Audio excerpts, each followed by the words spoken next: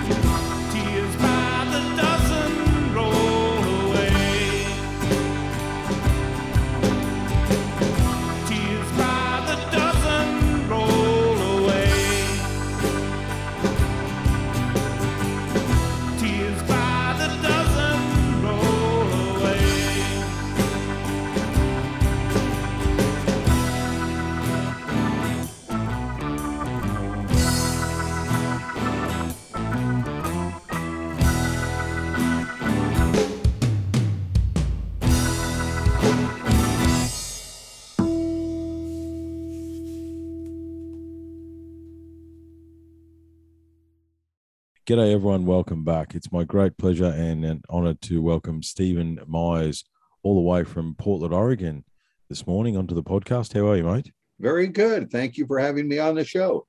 No worries. No worries. Look, we've got a couple of things we want to talk about today. I know you have the water pump theory with the Great Pyramid and your meme work. I've got to give credit to your meme work on the Orion correlation stuff. I definitely want to dig into that. That's sort of what brought us together. But for those that haven't followed your work, Steve, where are you from, mate? How have you ended up where you are now?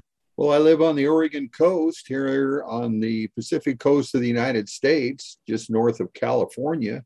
Mm-hmm. And I'm a researcher, usually with a very technical background is the focus of my research, and have having an interest in technology, then a lot of people are interested in the Great Pyramid because it certainly seems to be a very highly technical structure. Yes. Yeah. And so last night I sat down and I watched a heap of your videos on the water pump. Mm-hmm. And the question, probably the two questions that came out of it, right? And I think for the listeners, I'll put all the links in the show notes so they can start having a look at some of your video series and all that sort of stuff. If we were going to get into the technicalities of exactly how you put it together, I like it. My question was from a logistical perspective, because I used to do a lot of water pumping and stuff like that in oil and gas and mining. Mm-hmm. How are they pumping the water to the site, right? So I get that obviously the water is coming from the Nile, okay, up to the pyramid site. But in order for that water to stay where it is, there would be a certain level of pressure of water that would need to be maintained at the site in order to fill the locks and fill the ponds and operate those mechanisms. So was there a secondary system? Do you think they may have utilized the flood and filled a dam to use that to feed the site? Or which way do you think that and obviously we're talking about the construction techniques right now, but where do you think and how do you think that from that perspective, what would you do there? Well, you seem to be asking me, how did the original builders get water to the building site? I think that's the question you're asking. Yes. There's scholarly debate about that. Some people think that there was a cold water siphon or a spring at the Charm, which is right in front of the Great Pyramid. It's like a cavity. Yep. But that's been covered over for 50 years with concrete, so that's difficult to examine. Other people think that it came from the ancient Lake Maurice. There's that lake still exists. It has an Arab name now, but Herodotus talked about that lake, and its elevation and size varied quite a bit through the eons. But I lean towards the idea that the source water ultimately came from the ancient Lake Maurice. Okay. And that fed the site, which therefore fed the locks and fed the construction technique that you've proposed to put there. And look, I don't see too much of an issue with it. I do like the way you've shown, as you say, the animations are basic. Some of the stuff I was looking at you did last night, however, it's good enough, and I can see how you would do that. I do wonder about the other question I had is, obviously there's shafts underneath the Great Pyramid. You've got the chambers being built as this thing is ascending to its zenith. When we're putting it together, I mean, ultimately you think the Great Pyramid was a large water pump anyway, don't you? That's where you land on it. I do. I think that the Great Pyramid helped people in a tangible way by being infrastructure for the civilization that built it, by being a water pump. So the subterranean passages and chambers acted like a water pump, which supplied water for the construction of the Great Pyramid structure. And that water pump, operational before the Great Pyramid was built, supplied water for the water locks and kept the pond full so they could assemble the Great Pyramid with ease. And after that, I suppose when you're building it layer by layer, I mean, you look at some of the lintel stones within the pyramid; they're on an angle, right? So they are. You'd obviously have to build it layer by layer, and then as it got to that certain point, then you'd slot that stone in, or slot the 2 stones in, or 3 stones in. With the crane, and I may not have. I watched probably 10 of the videos. I may not have got to the one where you answered this question. However, slotting those 70-ton lintels into place, are you using the counterbalancing crane? No. The floating cranes that we think the sun barges was the purpose for. 70 tons is much too heavy for those cranes. We think that those cranes that have just been excavated, the last one from the Great Pyramid site, was used to move the smaller stones. Yes. The 2.5 ton, I don't know if you'd call that small, but they use those to lift off of a barge and then to set right into that pond. Our video series we're talking about describes that in detail. Yeah. But they use specialized barges to move, lift, and manipulate the heaviest stones and assemble the Great Pyramid with the powerful force of buoyancy. And look, as I say, I've always thought that using water, and again, there's so many lines of research on this. You get into the Great Pyramid research, everybody's got a theory. I think it's, you can read some of the stuff. There used to be the river used to run right up to the base of the Great Pyramid and all those sorts of things. And I think water was definitely used. The only other question I had, and again, it was getting late last night, and obviously I had to get up early this morning to talk to you. So I with the 70-ton stones, and you're building these ponds, right? You're building these ponds. I imagine some of these lintel stones, they're vertically, we're talking 10, 20, 30 meters up onto the platform in order to place them. What are you building those pond walls out of? You know what I mean? Because we're obviously, I agree with you that water could be used, but also through experience, I know, you're building a 30-meter high wall both sides, even if you're trying to get it to go up. You would think that the construction of the ponds or the locks or any of that sort of stuff, it's a hard one because we don't have anything that really tells us how the Great Pyramid was built, but I would think if that was the way it was done, there'd be some evidence, I suppose, coming back from the river or again, we're talking 4,000 years. So it's, 4,000 years. So. Well, we all have the same amount of evidence, the same exact evidence to examine, but certainly different researchers have different interpretations of that same direct physical evidence. Yeah. The largest stones of the Great Pyramid weigh about 70 tons. But we don't think that those stones were moved up water locks up the side of the Great Pyramid, like the vast majority of the smaller rough cut interior stones that weighed 2.5 tons.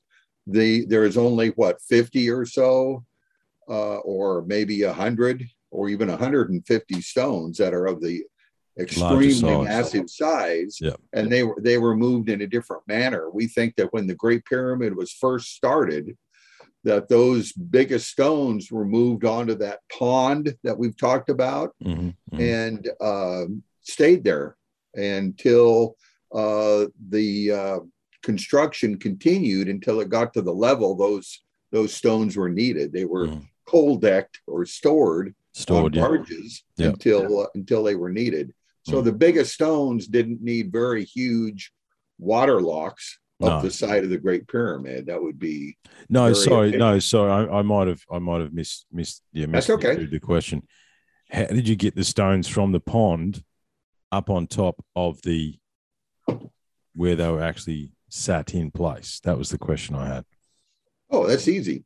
Yeah, the largest stones are on barges, and then each time a level of the Great Pyramid is completed, that pond is raised another level higher. Right. So they're just sitting, the heaviest stones are sitting on barges in that pond. And ultimately, when they are needed, then the stone is at the right height to be set in place. Okay. Yep. So it's easy. So, yeah. And again, so then the question would be, from my perspective, what are you building the pond wall out of? How are you, because obviously there's the displacement of water, the size that it would need. Then we're dealing with sidewall pressure. We're dealing with that sort of stuff.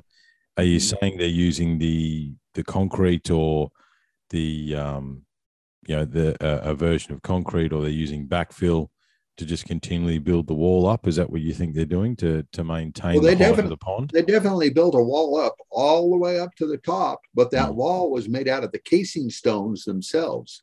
Okay. So that the casing stones were cemented together watertight with an extremely strong bonding agent. And that watertight seal allowed the Great Pyramid structure to to impound water. So that's the way it worked. The casing stones are incorporated or integrated into the rest of each layer. So it's like a 3D jigsaw puzzle. So it's a very strong structure. It's withstood earthquakes for thousands of years. And so it was strong enough to withstand the hydrostatic force of the water from the inside. Yeah, for sure. Now, when it comes to the bonding agent, that was, we went down an interesting rabbit hole many years ago, where it's like you try and find out what that glue is in between the casing stones. And basically there's a standard sentence that the internet throws back at you, where it's like, the bonding agent is one of the strongest things, man has ever seen. However, its chemical composition is unknown, and our ability to replicate it, we can't, basically. The last time I looked into it, mind you, that was a couple of years ago now. What's your interpretation on what that bonding agent was? Was it where's your research led you as far as what was that in order to bind these stones together?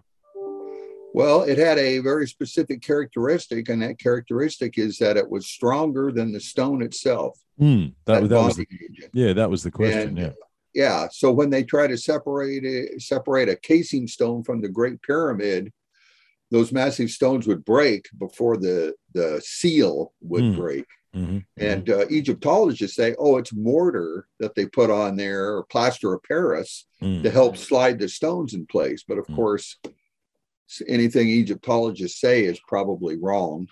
So that's incorrect. But the title of my first book is Lost Technologies of the Great Pyramid. Yep. And that is one of the lost technologies. Yes. It's not fully understood how that bonding agent was made, or what it was made out of. Yeah. So it would probably be a valuable commodity now that would have many uses, but it's a lost technology. Yeah, it is a lost technology. I mean, look, and that's what we're looking at, isn't it? The lost technologies of not only Egypt, but you follow the rabbit hole through Baalbek and throughout the Middle East, and all of these things. There seems to be a range of lost technology, and there is.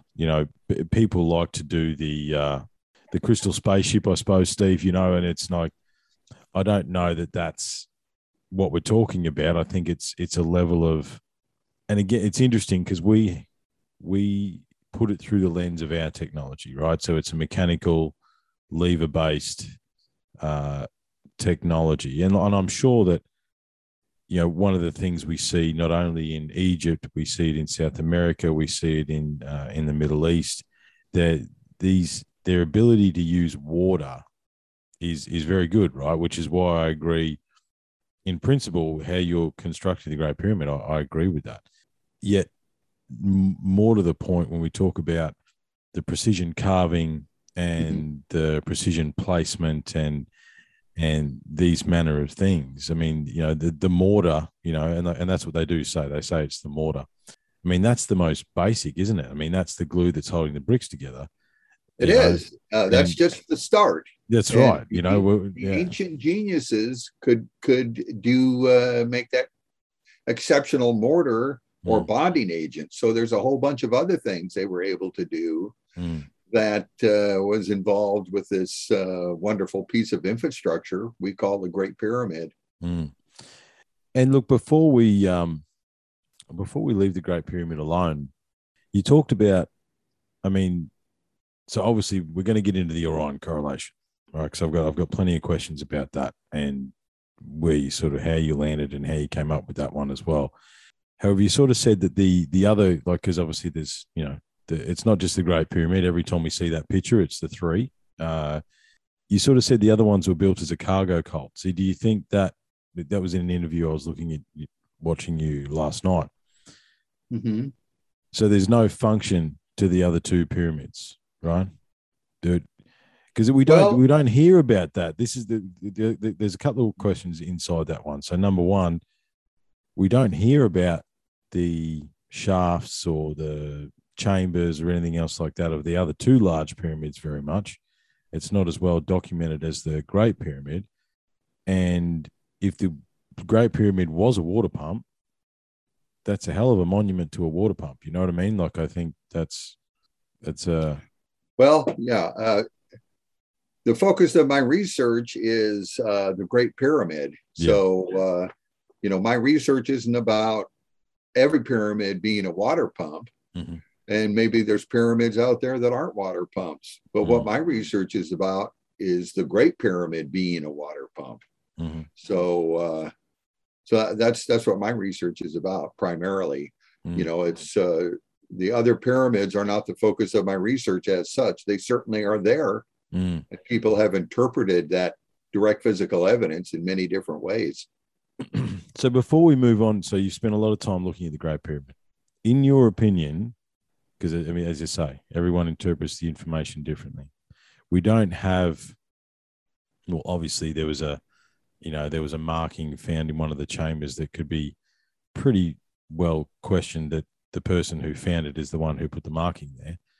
A, who built it, B, when, and obviously why you're saying a water pump. But when you say water pump, what was the service that it gave to the Nile Valley? Who built the Great Pyramid is actually beyond the scope of my research. My research is about how it was built and why. You can wonder about who built it. And I know researchers that have spent 30 years of their lives, on that subject. Who built it? But I haven't. And let's say we found out who built the Great Pyramid, that it was a guy named Bob. Okay. Yeah. Let's just say way back when there was this guy named Bob, and he's the guy who funded it, built the Great Pyramid. Mm-hmm. The very next question is, well, how did he do it? Yeah. And why did he do it? So I haven't worried about who built it. That's not my focus. Also, when it was built, we've heard everything from 4,500 years ago to over 100,000 years ago. Yeah, that's so right. There's all these people. Oh, well, yeah, was this before the last ice age or right after the biblical flood? That Noah built it and all of that stuff and on and on. But let's say this. Let's say we found out for sure it was an absolute fact that it was built 10,000 years ago from today. Mm-hmm. That's how old it is. Mm-hmm. What's the very next thing you're going to do?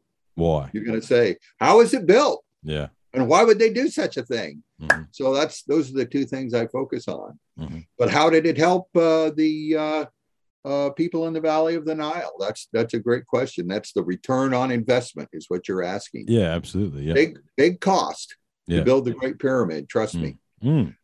Big cost, expensive in time and effort, resources. Yeah, time, effort, labor. Yeah, absolutely. So the return on investment has to be bigger than the cost, than the investment. Yes. If it isn't, then you didn't do good. No, that's right. Okay. Yeah. That's true for everything. That's true for a pencil. That's true for when you eat breakfast. You have to have a return on investment. If it takes $70 million to buy your breakfast, that's not a very good return because all it's going to do is get you to lunch. That's right. That's right. Yes, not a very good return on investment. No. So what the Great Pyramid did is the people that built it, they got to eat every day. That's pretty good because irrigated crops, and they got to have their scientific experiments and generate energy there at the Giza Plateau, which is a form of a science center than it is a graveyard, if you will, originally. Oh, absolutely. I don't disagree with that at all. I think absolutely. So it provided prosperity, just like the power grid, where you live, the sewer system, what's that for? Why did they spend money on that? Well, because believe it or not, it provides prosperity. The power system provides prosperity. The road system provides prosperity, and all of that. Costs a lot of money to make a road, but all the commerce that occurs makes it well worth it. That's why they do it. So you think it was more of a irrigation? Do you think there was some sort of, I don't know, piezoelectric or hydroelectric nature to it as well? Was it providing energy? Was it just providing water? Or I think that it was a water pump that probably powered various types of machinery, including hydraulic air compressors, like a trompe, if you will. That's where there's no really moving any parts, just the moving water. Yeah, just the moving water. Compressed air. Yeah. And then it use that compressed air. You can certainly power machinery with compressed air. You can make high voltage static electricity. You can use a vortex tube to make both very high temperature and a very low temperature. Yes, that's true. If you lived in ancient Egypt, you can have freezing because the Great Pyramid ultimately makes compressed air, and you can use your vortex tube to, extremely low temperatures have been used to temper metal, used for medical purposes, and a whole host of other things. So they're all that really remains is that big pile of rock called the Great Pyramid. But that culture was a high culture that could make a strong bonding agent and a whole host of other things. So so that's what the Great Pyramid did, and that's what hydroelectric dams do, and that's what all of this stuff does. The Panama Canal, it's all infrastructure that has a huge return on investment, and that's what the Great Pyramid did. And the builders were wise people that made a wise investment when they made the Great Pyramid, not just to hide a mummy or a pharaoh's treasure for Egyptologists to steal. So there's definitely some stuff we agree upon, and the whole lot. We built a big giant triangle for some gold, to hide some gold in there. No, we didn't. No, we didn't do that. You know what I mean? There's got to be some the standard. It's a ritual. What's that built for? Oh, it was ritual, religious purposes. Well, you're not going to say. Yeah, you're not going to do that. Like, that just makes no sense, Whereas, look, I've never been to Egypt myself. I think the latest situation that we're still dealing with ongoing put paid to some of the travel plans that I had over the last couple of years, or the last 2 or 3 years. However, you do hear that, when people are inside the chambers and inside the Great Pyramid, one of the things they say is that it doesn't feel like that humans should be in there. It does sort of feel like some sort of machine or that has another purpose, as opposed to, I think anyone with a basic understanding knows that the Great Pyramid was not a tomb, never was a tomb, was never going to be a tomb. It was some sort of, look, as I say, I'm open to it being a water pump. I'm open to it being some sort of energy generation. I think there's somewhere in there, energy generator, water pump, somewhere in there is where I think the answer is. I think that's where it lies. Well, I know if you pay money to go to college, they're going to teach you that the Great Pyramid was a tomb. Yes, I know. So, but who knows how long that will last? It takes time. But it's not any explanation for why it was built. If the explanation isn't big, then probably the explanation is wrong. That's true. And as far as I've encountered, the largest and biggest explanation for the purpose of the Great Pyramid is water pump. I haven't heard of anything that's even half that big. They didn't build it to tell us that they knew pi. They didn't tell us that. What do you think of it? They didn't do anything symbolic or anything like that. No. Well, I mean, and it sort of depends on your, if you listen, the translations from Herodotus, there's all these writings that the Great Pyramid, well, the three pyramids themselves, with the casing stones fully in place, had a range of hieroglyphs on the casing stones. It entirely depends on which interpretation you look at. Mm-hmm. Do you think that, because they seem to be a set of three, right? Obviously, you're focusing on the Great Pyramid. I wouldn't say it's a set of three. I think that's a very arbitrary determination. There's 9 pyramids on the Giza Plateau. Yeah, the larger ones. You can come up with a theory and then just come up with a random grouping of pyramids. Mm-hmm. Mm-hmm. There's 2 big ones and one that's not quite hardly a third as big, and then much smaller ones. So yeah, you can group them any way you want to. Yeah, absolutely, you can. What was I said? Yeah, it's interesting, right? It's fascinating. If there were 4 stars up at the in Orion instead of 3, they would have said, "Oh, well, one pyramid is gone now, but it used to be there." Right, but I think okay, all right. So yeah, I was trying to think about if I had any other questions about the Great Pyramid before we moved on from that. It helped people. It helped people. Way. Yeah. Oh, look, it had to have done. There's only a reason that's the only reason it's there. It would have done something for people. The question I had about obviously you did your animations and stuff a little while ago, right? Have you? I mean, the first question I had is, have you improved those animations with more detail, which they don't really need? But secondly, what's the pushback you've had about using the water and the locks and the ponds and stuff to build the Great Pyramid? Have you had any pushback or understanding, or has there been any back and forth about, Well, I appreciate your comments about the production values of the videos. We created those things in-house and did the best in terms of production values that we could. And we made it, although not television documentary quality, they certainly seem to be clear to convey ideas. Absolutely. And, as I say, we watched them last night, and it's like, look, it's basic, but we get what you're talking about for sure. It's I think what you're talking about is a funding issue, more than anything else. For sure. If we had more funding, we would have made the videos with higher resolution or whatever.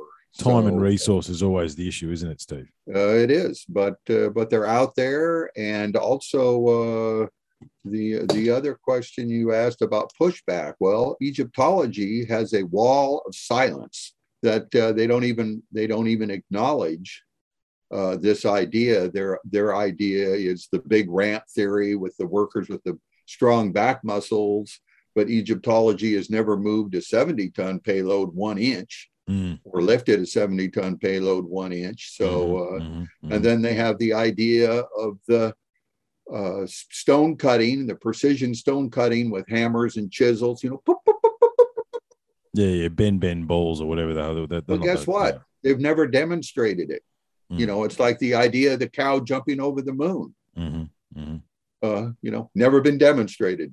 A lot of people don't believe in that. So, so Egyptology is kind of in crisis because of its research methods seem to be rather flawed. They come up with a story or a hypothesis, and there you are. That's it.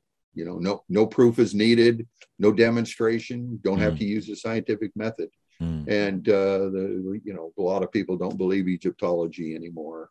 No. So that's a wall of silence. But other people, if you talk to truck drivers or people, stonemasons, or people that work in shipyards, they see those animations and they say, "Wow, that's compelling." Yeah, and that's amazing, and that type of thing. So it's just the different backgrounds have different responses. Well, like I said, my most of my career was in logistics, moving heavy things. So when you put it like that, I'm like, yeah, okay, yep, all right. I can see. Look, the big question that me and my friend had was, where did you get the water from? And if you're saying there was a lake above the pyramid site or there was a spring somewhere near the pyramid site, then that makes sense, because, I mean, you've obviously got to supply the balance of pressure and water to the different areas. Other researchers besides myself feel there's a profound link between water and the Great Pyramid. Yeah, absolutely. Includes Christopher Dunn and a few others. So yeah, there's a consensus among alternative researchers, I guess. And I say that alternative in a very positive way, as opposed to Egyptology. Think that water was delivered to the Giza Plateau. So yeah. Look, and as I say, I do agree with that, and I have seen that before, which is why I wanted to explore it with you. I do think I've discussed that a lot in my books. This is my second book, The Prosperity Machine. Yeah. Mm-hmm. Yeah. And with I think old school Egyptology, yes, I think is an interesting occupation, right? Where people are justifying their existence through things that they may or may not have any idea what they're talking about. However, that's been the story for so long that Zahi Hawass, we all know Zahi. Anyone that's in the research game knows who Zahi Hawass is, and the potential. Look, he's hiding stuff. Like it's so obvious that he's hiding discoveries and he's hiding variations. But I do think so. I did talk to one of the tour guides and an Egyptologist last year. Oh no, it was last year before, Muhammad. And he's very open-minded. He's exploring some of these alternate technologies. He's exploring some of these alternate ideas. So I think with the popularity of guys like yourself and Chris Dunn and this research it is continuing to expand and grow, and with people being open-minded about what idea is worth looking at, I think we are going to get closer to a deeper. We'll never really know, because I think what we're looking at is, like you say, it is a lost technology that potentially has nothing to do with the mechanical world that we have built now in some ways. So we may never, ever know, but I think being open-minded, having internet, being able to do these things does help us move the ball forward for sure. Well, the original builders knew how the Great Pyramid was built, and it was common knowledge. So it's something that is knowable. Yes. But you can use, certainly there's been some poor research methods used associated with the Great Pyramid, but you can use some valid research methods, which the purpose of them is to actually find out stuff that's true. And a lot of things that valid research can do is eliminate what is not true. Yes. So and that is a way to chip at the truth, if you will, to cut away what isn't true. And some of the things that aren't true is the big ramp theory that can't be demonstrated. Another thing, the ramp theory is interesting, Steve, because it's like the ramp itself would have to be bigger than the pyramid itself. It is. And the construction of the ramp in order to roll a 70-ton block up the ramp, like it's anyone with half a logistical mind goes, there's no way. Like the ramp would have gone on for kilometers, basically. Like yes, it would have. And it can't be done anyway. No. Just like the making a casing stone, just a simple component can't be done in the manner that Egyptologists say it was done. So that's one of the values of using valid research methods instead of just making up a story or whatever. So there's a lot of things we do know associated with the Great Pyramid, and a lot of those focus on the inaccuracies of Egyptology. Egyptology is actually the biggest hindrance to understanding ancient Egypt. Look, I wouldn't disagree with you there, because there's so many, I think for a lot of us, Steve, I've got a book, it's either in this bookcase or it's in the one over there. It's the first book. I remember buying it with my own pocket money as a young boy, was on the Great Pyramid, because it's like, wow, look at, what is this? You know what I mean? Like that's where it all starts for all of us, I think. And then it sort of opens up, and, depending how deep down the rabbit hole you want to go. And it doesn't take much common sense or critical thinking to start to pull apart the stories that we're told. Yeah, you talk about commonplace stuff. They bought a heap of Egyptian stuff to one of the museums here in Queensland. And I took my wife down there because we're both very fascinated with the Egyptian stuff. And you look at like the combs that they used to use to brush their hair, and these these things. This wouldn't have been, they only made one of these. No, this was something that they could make on a consistent basis. There would be a manufacturing technique that makes these basic precision day-to-day implements. I mean, obviously we have plenty of those today. However, that society back then had those as well, like that. And like you said, the mortar would have been commonplace. They didn't cut, whatever it is, 800,000 casing stones using a new technique. They knew how to do it. They could do it quickly. They could do it efficiently. Yes. How, what, when, where is a good question. I mean, there's the lathe. They talk about the lathe in ancient Egypt, which is the basis of all other technology. It's okay. So what does that look like? What was that? We don't know. That's the reality of the situation, is we don't know. However, the hubris, I think, you talk about Egyptology being a hindrance. It's a hubris, I think. It's like, okay, we know because we know. Well, no, we don't. And it doesn't take much critical thinking to go, hang on a minute, there's some holes in the story that you guys are trying to tell us. I think so. Which leads us on to our what drew me to contact you in the first place, right? The amount of memes that you put out on Facebook about your Orion correlation theory, or the lack of correlation, as you put it, is fascinating, because I suppose for me, like I said, but before we turn the mics on, I a fellow researcher like yourself, I'm thousands of hours into the rabbit hole as well. One of the indigenous, obviously we're talking about the Orion correlation, and the fact that it's been said that the Great Pyramids, or the three pyramids on the plateau, match the stars of Orion's belt. Okay. Now, before you get into why you think that's not true, and I think you sort of touched on it before, there could be a fourth pyramid there, and then they just said, no, well, that one doesn't exist, right? So obviously one of the key indigenous stories, and when I say indigenous, I mean probably a global indigenous story, the creation story, right? I mean, it's the creation story down here for the indigenous people down here. It's the creation story for many indigenous cultures around the world, where it's basically that the three brothers of Orion chased the seven sisters of the Pleiades across the stars to here, and this is where we settled, right? Basically, in some way, manner, shape, form, that's what happened. I mean, the Pleiades is something that's honoured very much by the indigenous Australians down here. And there's an echo across multiple cultures of the Orion constellation and the Palladian constellation. And many people have made many different theories about why that is, and how, what, when, who, what, when, where, why. So obviously the Orion correlation with the three pyramids, yes.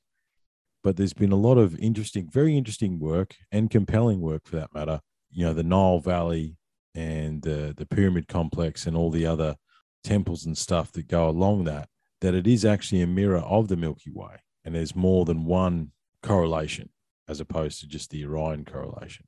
Are you discounting all of that? I mean, the one thing we didn't talk about is the placement of the Great Pyramid, the fact that it's, pretty much perfectly due north. Was that due, if we're talking about the water pump configuration, is that anything to do with that, or was it luck, or you know what I mean? Like there's so much about the location of the pyramid, and then the other two, maybe whether they're there or not for any reason.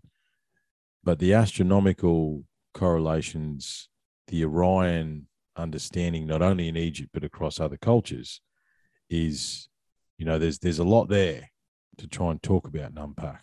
Wow. Well, you've asked about 40 questions, so I'll see if I can get through them all. Yeah. You mentioned the word compelling. Well, having something being viewed as being compelling is a very poor research method.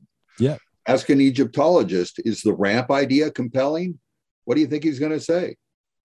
Ask an Egyptologist. Oh, yeah. Can they make precision stone cutting using hand tools? He'll say, of course, that's compelling. The Great Pyramid used to be associated with another correlation theory, all those precise correlations between the Great Pyramid and the Bible. Like the Great Pyramid confirmed the birthplace of Jesus. and the Great Pyramid confirms Bible prophecy through all of these correlations. Ask somebody who believes that, and he'll say, well, of course it's true. You know why? It's compelling. So being considered compelling is a very, very poor research method. Go to Nazi Germany in the 1930s and ask them if Hitler's right. It's compelling. So you don't want to do that. Yeah. Okay. So I'll take that. So that correlation theory with the Bible, of all those correlations, and a whole bunch of thick books have been written, has pretty much been rejected because of the foundation of poor research methods that were used to conjure up these correlations. But now there's a different correlation theory, a competing correlation theory about stars and what something points to and that type of thing. But that new correlation theory uses the same flawed research methods that the Bible correlation theory made. So most of my complaints are of the Orion correlation theory is based on its foundation of flawed research methods. And what are those methods? That's a good question. Let's start from the Stargate Conspiracy. That's a book that was written, the Stargate Conspiracy. Here's a quote. However, some of Bavall's assumptions are open to question. For example, he presents a very circular argument that uses the stellar alignments of the shafts to prove the date of the Great Pyramid, but also relies on this date to prove that the shafts have stellar alignments. Classic circular reasoning. Okay. Yeah. Okay. Yep. So, so it's a logical fallacy. Yeah. It just goes around and around itself. It doesn't actually. It doesn't prove anything. So you say, well, the vents, because every 72 years the sky moves 1 degree because of the precession of the equinox. Yep, absolutely. So they say, well, the vents used to point to Orion. Well, then what is your research method? Because the vents used to point to those stars, then that's what makes it significant. They say, yeah, don't you think? What about you? Do you think because they used to point to those stars?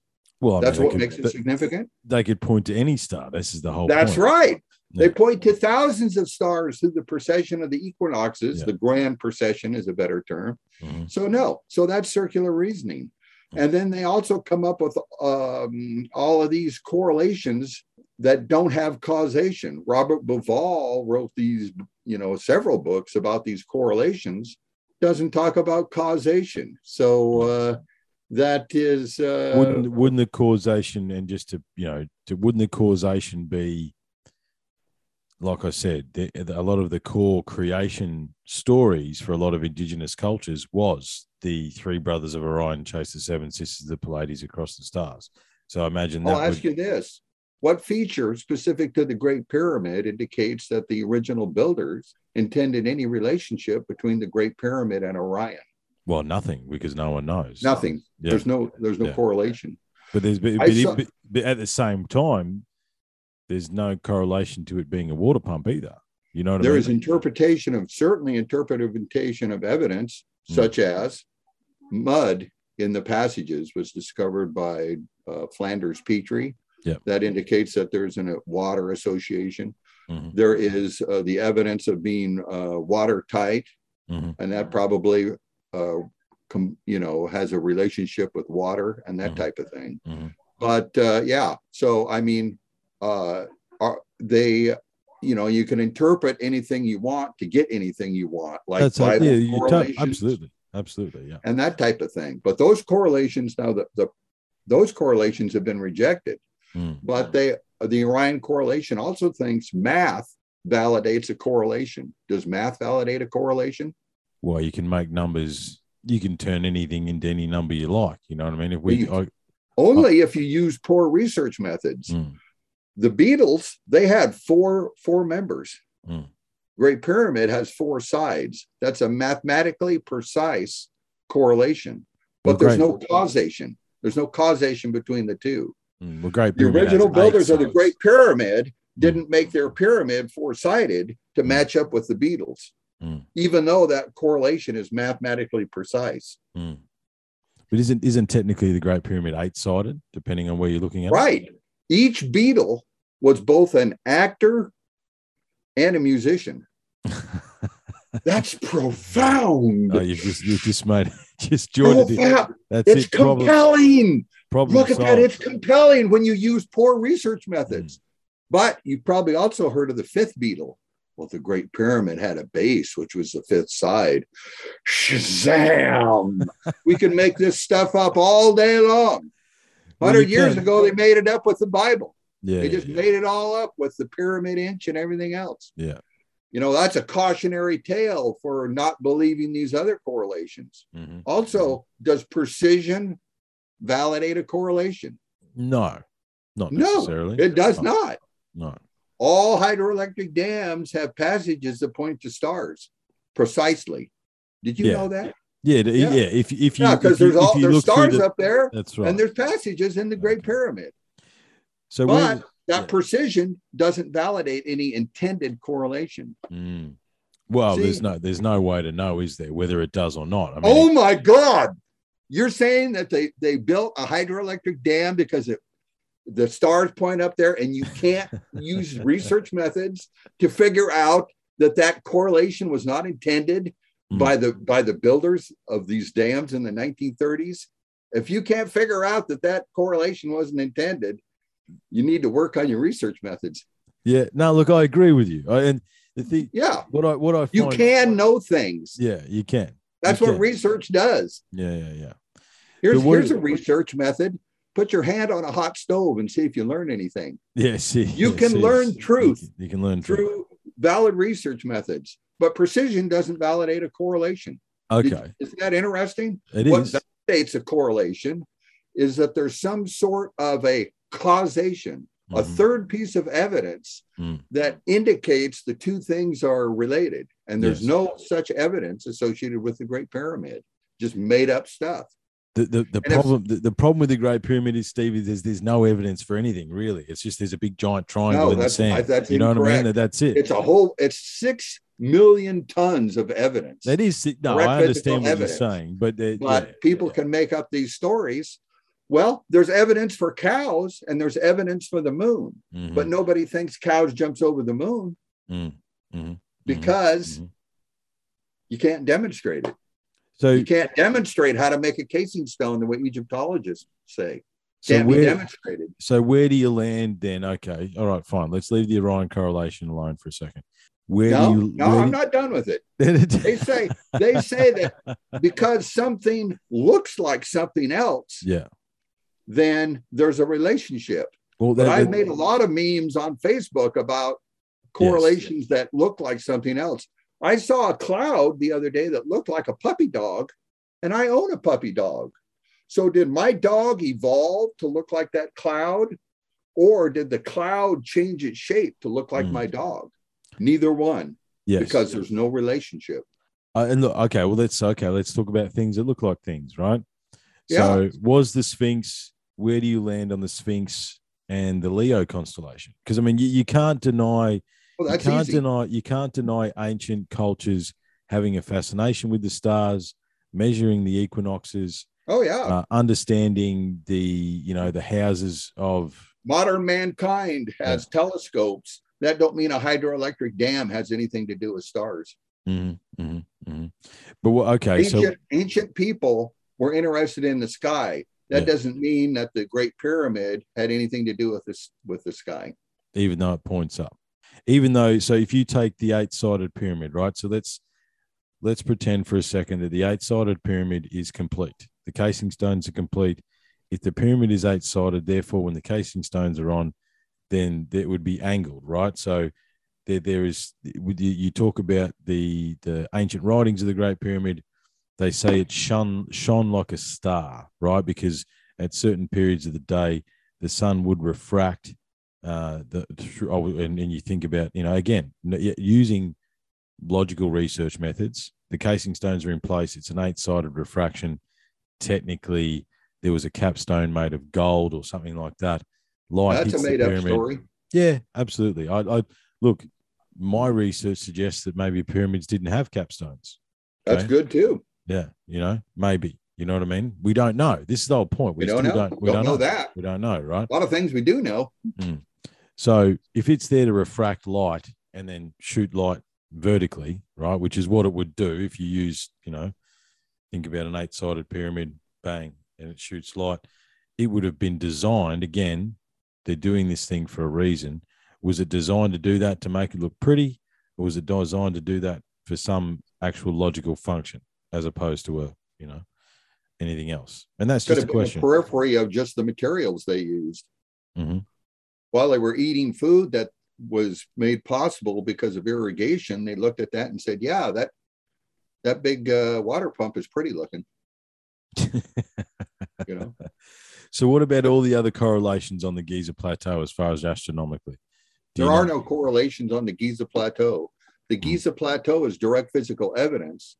Correlations are interpretations of evidence, which are subject to scrutiny.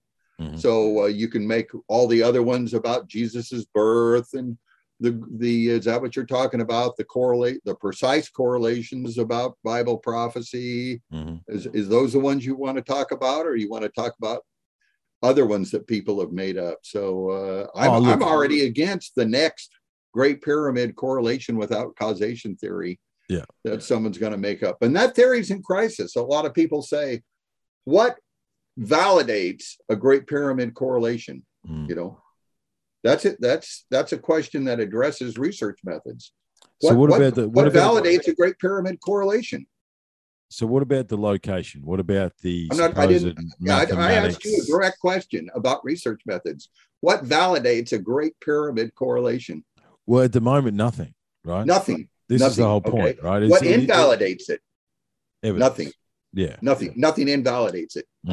That's what people who believe in Great Pyramid correlations can't even talk about research methods. I put all those memes on Facebook, and you'd think that it would elicit a conversation. They can't talk about research methods.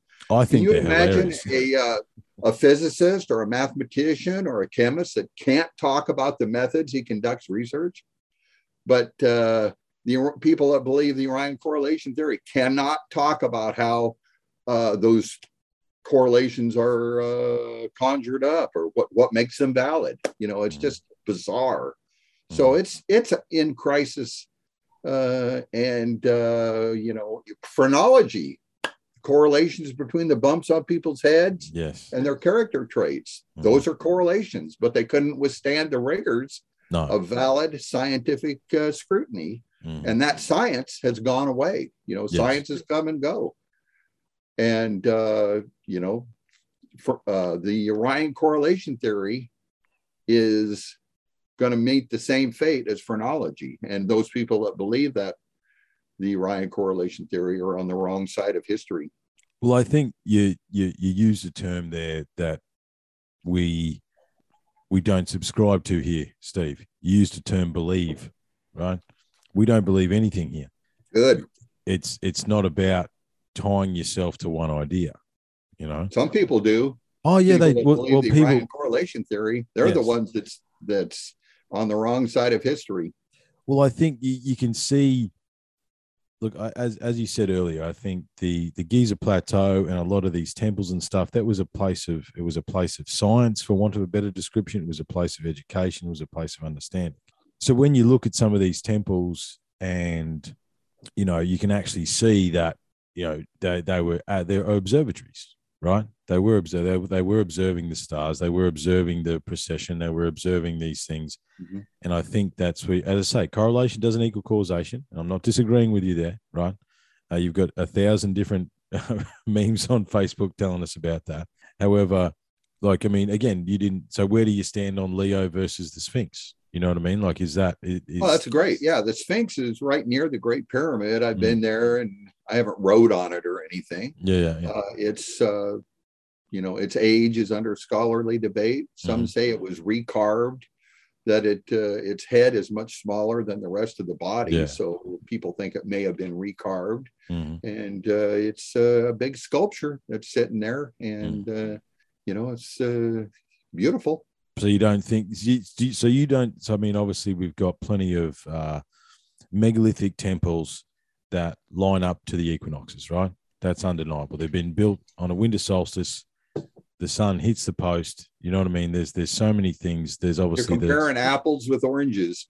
We have big observatories here in the United States, and we have big hydroelectric dams. But that doesn't mean the hydroelectric dam is an intended observatory to point to stars. Okay. So if you want to shuck and jive with kind of different ideas, and do a kind of a bait and switch between temples and the Great Pyramid, then that may not be the best research method to use.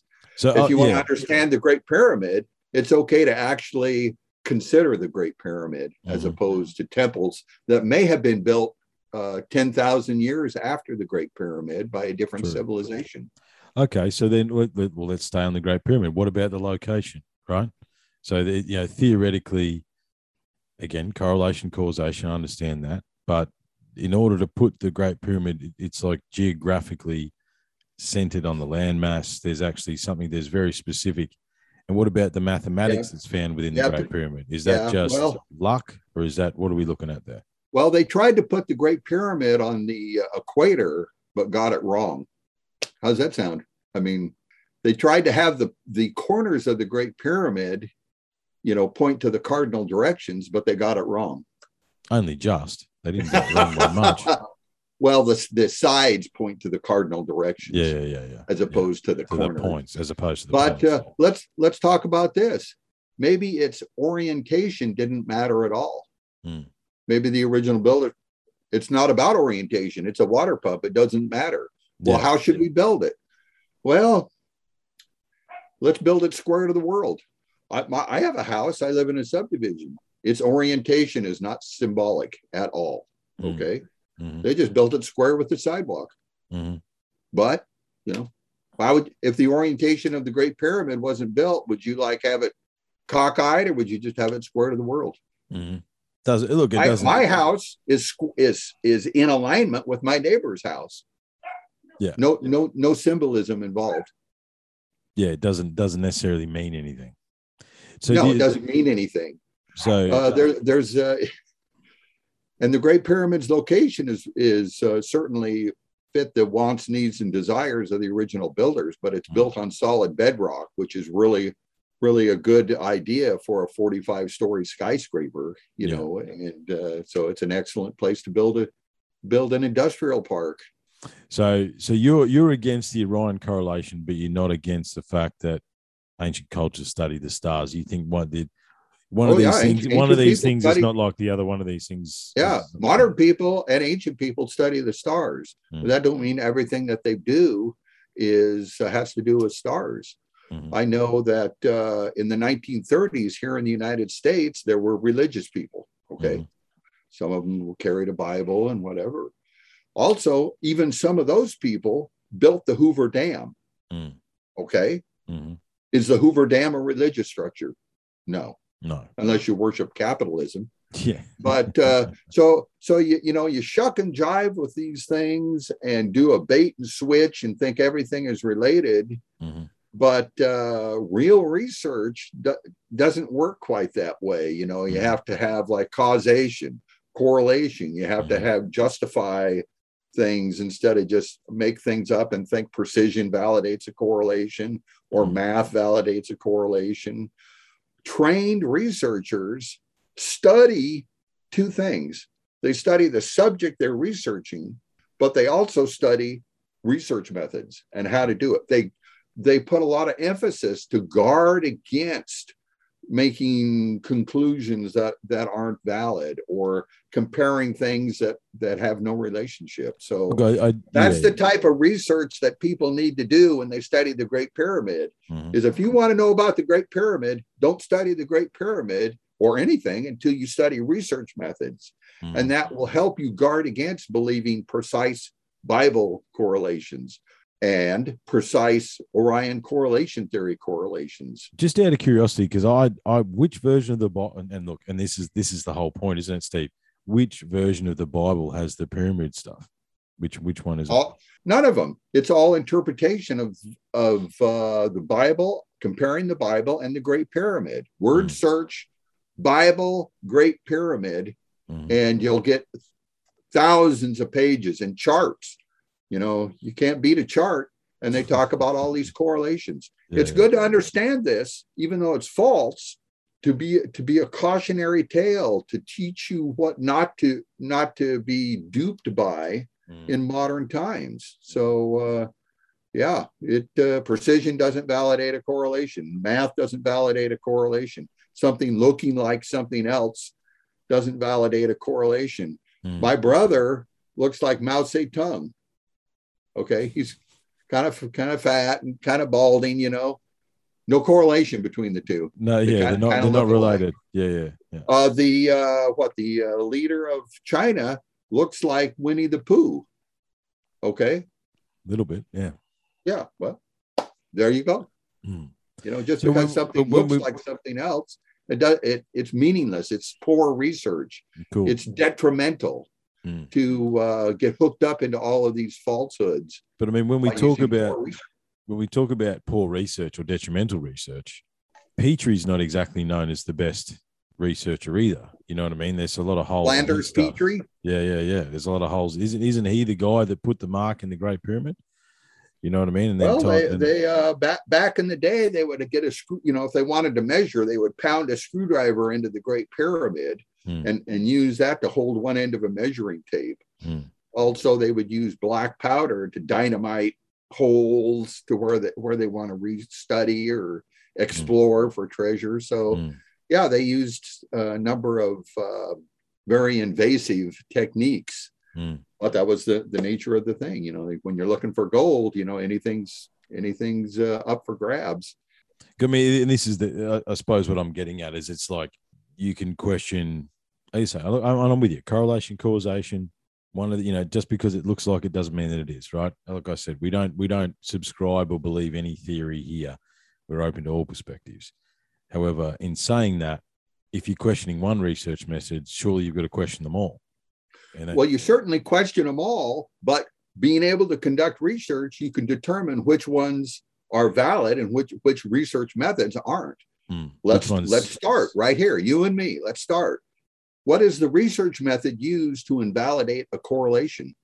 Oh, experimentation, making sure you can actually make it happen, you know, and see whether it does or doesn't work. Well, if something points to something, that's a correlation. Yeah, but everything points to everything. It does. That's a good point. So all of this stuff gets real muddled and real murky about what's what, and you know, just like the bumps on people's heads and their character traits and all of that other stuff. And it has a shelf life. These correlation theories, they can become popular, but ultimately they are generally questioned based on their research methods, and you know, are rejected. So what about, so we talk about there's other sets of 3 pyramids that are found in South America. I think there's some found in China that look very similar to the 3 pyramids. Probably not water pumps. Is that what you want to know? They're not water pumps, those ones. Probably not. Okay. So what about, so the Great Pyramid was built as a water pump. There's a pyramid culture that exists all over the globe, right? Is that a cargo cult? Well, I wouldn't say there's a pyramid culture built all around the world. There are people all around the world that want to build tall buildings, and they don't have I-beams and steel girders. So if you want to build a tall building and all you have is masonry, you're going to figure out, well, the bottom has to be thick and big and the top small.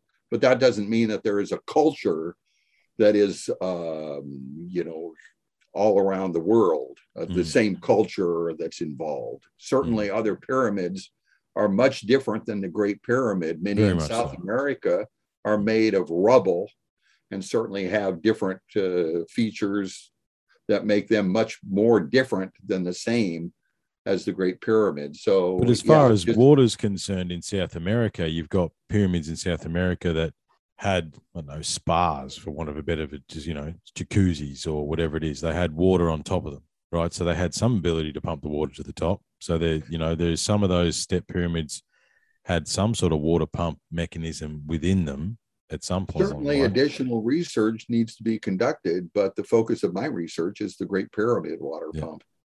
I suppose we're drawing correlations, which I know you love, don't you? Right. So that would be drawing a correlation between different cultures that built pyramids, whether they be stepped or not stepped, or because I mean the thing about the Great Pyramid and the two other pyramids that sit next to it is that they are unique on a global level. There's nothing else like them. Well, they're actually unique to each other. So, it's up for grabs if you think they were even built by the same civilization or in the same millennium. In fact, there's no feature specific to the Great Pyramid which indicates that it has any relationship to the pyramid right next to it. Mm-hmm. Mm-hmm. And you mentioned, so we talk about, the capstone or lack of a capstone, or was there even a capstone? You don't think you agree with maybe there wasn't a capstone? Well, a person can analyze the direct physical evidence and there then is no capstone. Make an interpretation. So there's several possibilities. There may have never been one, and there may have been one, and it's not there now. Yeah. But either one, we don't know. Yeah. So as far as the capstone is not that significant to me. No, people get excited about it. There was a gold capstone with a big diamond in it or something like that. Like, it doesn't really, either it was there or it wasn't. So where do you land on some of these other theories where we talk about the Younger Dryas boundary, we talk about the cataclysm, the previous cultures, these sorts of things? Because, I mean, there was obviously a previous advanced culture, right? Whether they use water or whatever tools they use to build the Great Pyramid, if we just focus on the Great Pyramid itself, let's not think about the 80 meter high statues that are precision made, all the other stuff that's in Egypt, right? That was obviously made very simply, very easily whenever it was made back in the day. Okay. Just the Great Pyramid itself. The culture that built that, today in 2022, we would struggle to build it to that level of precision now. And B, what reason would we need? Like you say, return on investment. Where do you land with some of these other theories? Where are you in the alternative archaeological space? There's other theories, about distant cultures in antiquity that may have existed. I am a catastrophist. I think that history has been punctuated by a number of catastrophes. Absolutely. Be it meteor strike or political strife, war or disease, certainly flood and climate change or whatever. So, that's like who and when associated with the Great Pyramid, and that's not my focus. But you also mentioned about now using modern materials and modern construction techniques, we could build the Great Pyramid. There's no component that we couldn't replicate, and move. Now using modern machines, you rub your hand across a granite countertop and it shows we have the ability to do large scale precision stone cutting. But so we could make one today, and let's say we could make one and everyone in Australia would have to pay $300. Okay. Your kids, let's say even your pets, they all had to pay up $300. But after it was built, a year after it was built, they got $3,000 back. Yeah. Be a big motivation to build a Great Pyramid in Australia. The High Aswan Dam had a nickname when it was being built. It was called Nasser's Pyramid. Right. And that was, a big monolithic structure, but it had a return on investment. So I find that very interesting. But if, let's say, we were going to build a great big pyramid to tell other people that our ancestors came from Orion, and everyone in Australia would have to pay $200 to fund the project, probably wouldn't get done. Or if we wanted to tell people 10,000 years from now that we knew pi, because we want to make sure they knew that we knew pi 10,000 years from now. We could build a pyramid that would symbolically encode that into the Great Pyramid. But we won't do that, because to do that would be stupid. And the Great Pyramid does have math embedded into it, and pi and all of that. But so does my lawnmower. My lawnmower has just as much math in it and precision as the Great Pyramid. Well, in order to build it, it must have, doesn't it? You know, this is the question. Well, it's got my lawnmower has math, but it's not like the purpose of my lawnmower was not to tell people that we knew math. The purpose of my lawnmower had a certainly different purpose, just like my bicycle. You know, it has two wheels. So that symbolizes the light world and the underworld, see? And the wheels go around, which correspond to the earth going around. So there's kind of stellar correlations between my bicycle and all of these symbolic things. It's called the bicycle correlation theory, the bicycle correlation, the BSC, the BS theory. Yeah. So you know, you can make this stuff up as you go. So the bottom line is, Steve, I think all of it, I'm enjoying this, right? Because I you know, because look, you know, we say we don't believe theories, but you do have your own personal preferences, right? You know what I mean? And you have your own, through your logical mind, you've decided that this is maybe what you think it is. Yeah. What I like about the way you're putting things is that you're just tearing it apart, right? Just because it doesn't matter, doesn't mean. And you're right.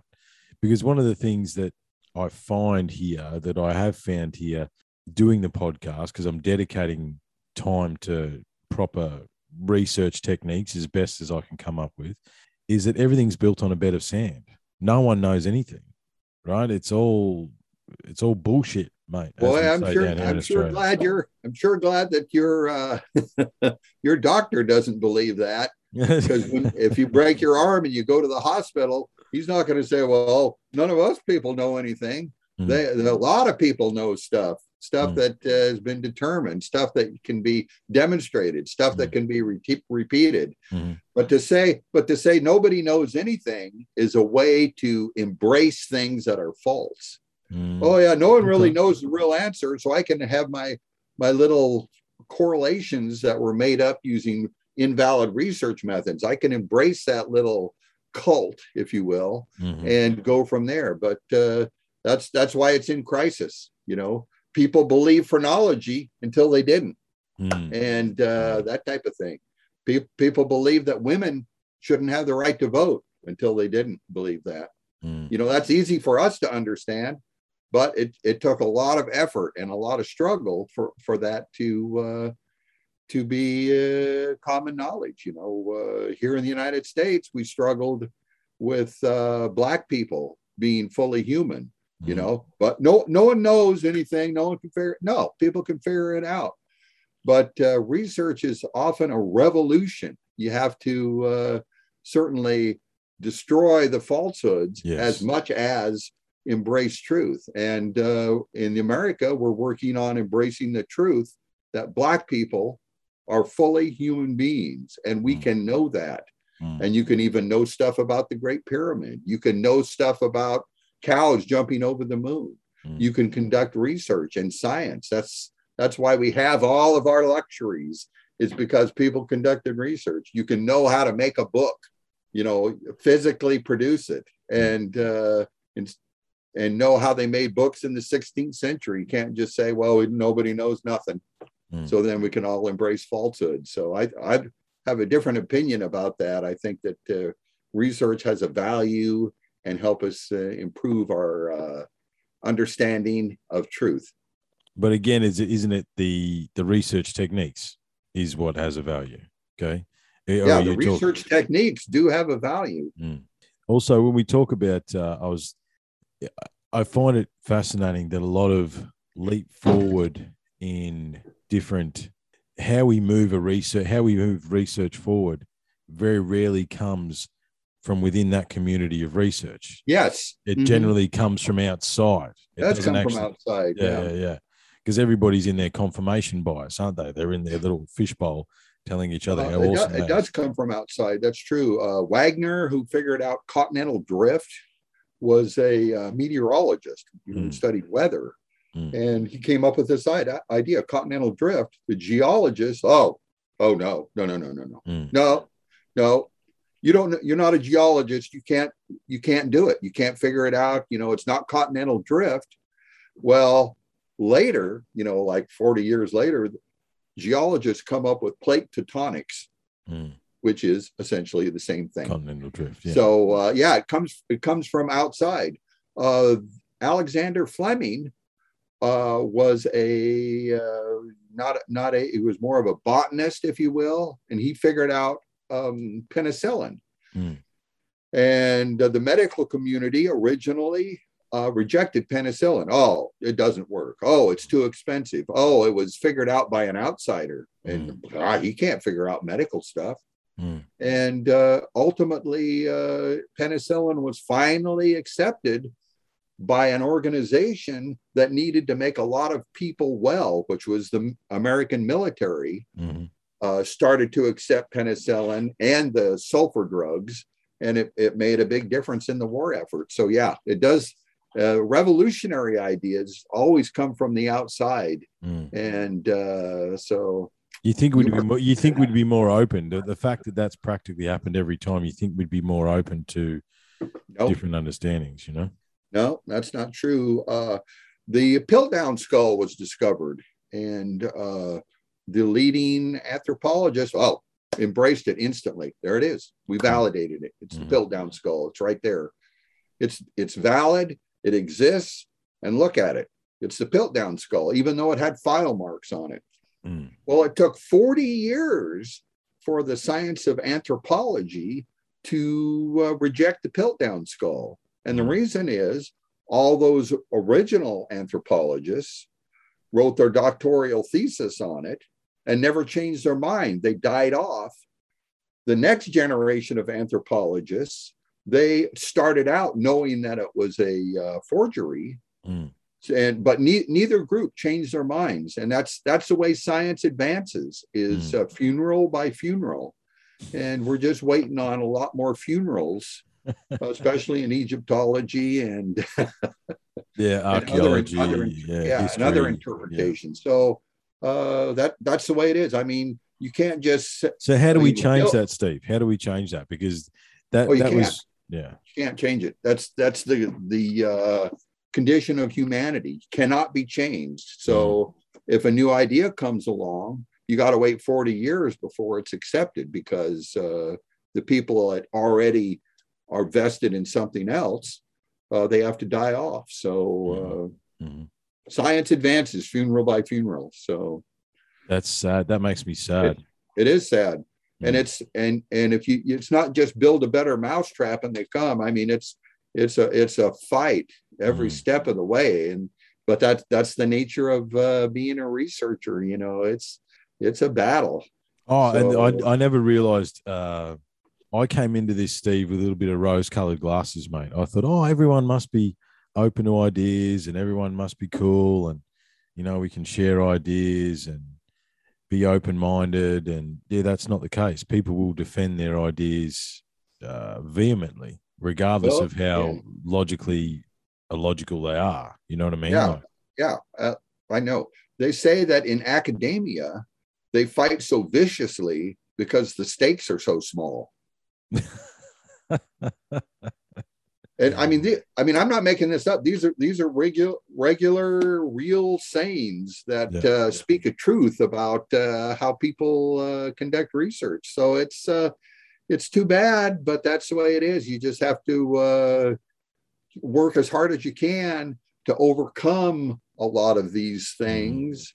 And but I see progress. I see some cracks in their armor, about certain things. I see a lot of people, like people just past the 8th grade, who don't believe a lot of what Egyptologists say, and people, questioning ideas. They say nowadays that the most scientific thing you can do is to question the science. And that's one of the things I'm doing. And, so, it started out with a clean slate. Yeah. How is the Great Pyramid built? Yeah. How is the Great Pyramid built? Well, we know that big rocks were moved from point A to point B. Mm-hmm. How'd they do that? And that's part of understanding the Great Pyramid. I read a book about aircraft carriers. It talked about how they were built, how they were used. I read a book about skyscrapers, talked about how they were built, how they were used. But if you read a book about the Orion correlation theory, it's about just what the Great Pyramid was for. They can't even address how it was built. It can't even be addressed because their research methods are what points to what for a symbolic purpose, and they're laid prostrate by the trying to understand the construction process of the Great Pyramid. It's interesting. Yeah, but it's not just the Great Pyramid, is it? It's the other two that are sitting next to it. They are just as mysteriously built. You know what I mean? Like there's 8 next to it. Well, there's I'm more talking about the ones that are a similar construction. Obviously, the step pyramids in front, they're deteriorating. You can see their construction's pretty simple, right? Whereas the blocks of the Orion pyramids, I don't mean to stir you up, but crack me up. Yeah. But but those pyramids are built with the similar size block, similar construction technique. You know what I mean? How they did it, no one really knows, mate. But I think your hypothesis and your theory, no one alive knows. Yeah, no one alive. Someone knows. The builders knew, so it's knowable. They knew it, but it's like saying no one really knows how a cow jumped over the moon. So we can't know anything. We do research, and everybody's just as right as everybody else, and so but no, research can eliminate the negative and accentuate the positive. So that's. Thank God for researchers, for medical researchers, for researchers in in a whole bunch of fields. Well, we wouldn't be sitting here today having this conversation across the planet if there wasn't valid research made, I suppose. I appreciate it. So as we're finishing off, mate, is there anything else you wanted to discuss? Is there any other things you're working on? Is there anything you wanted to talk about before we knock off for today? Yeah, we had a trip to Egypt planned that we were going to lead, a 2-week tour, but because of COVID, that got canceled.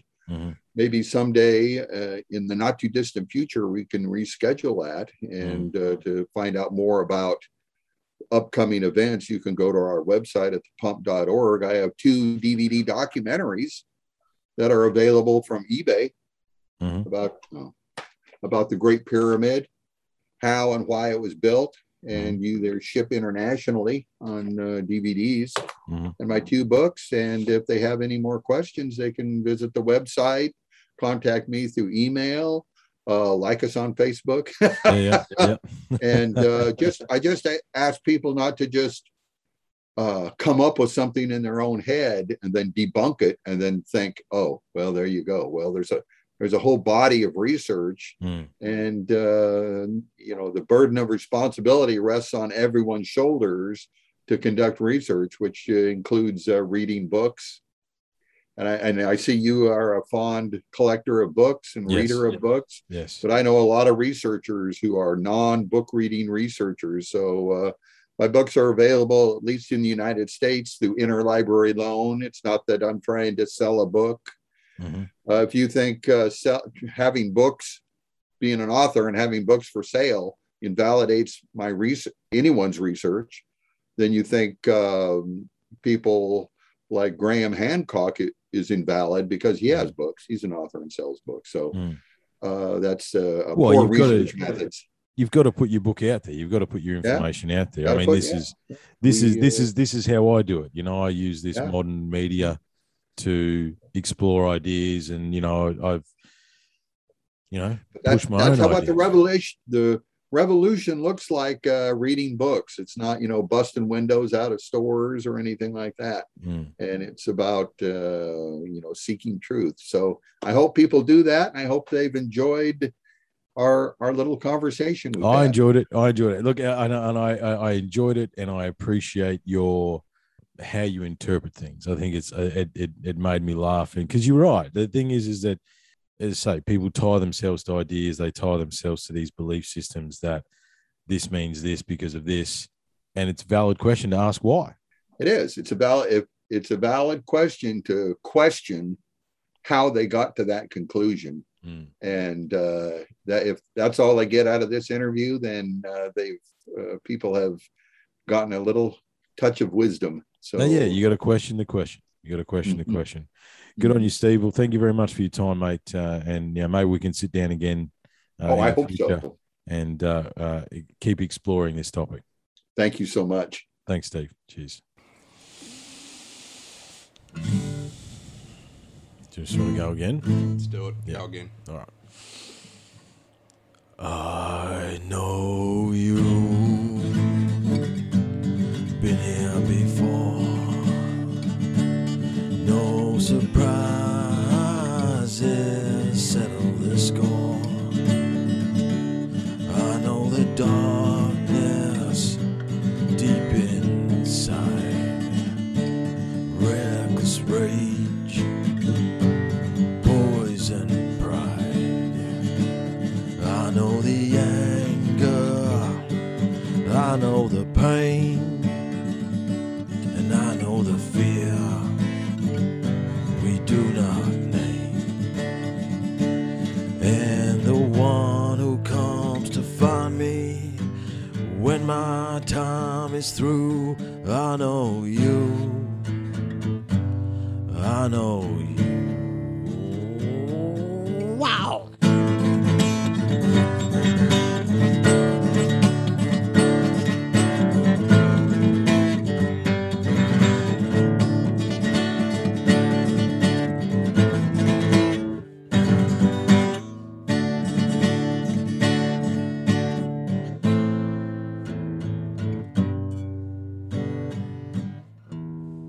I know you. Better.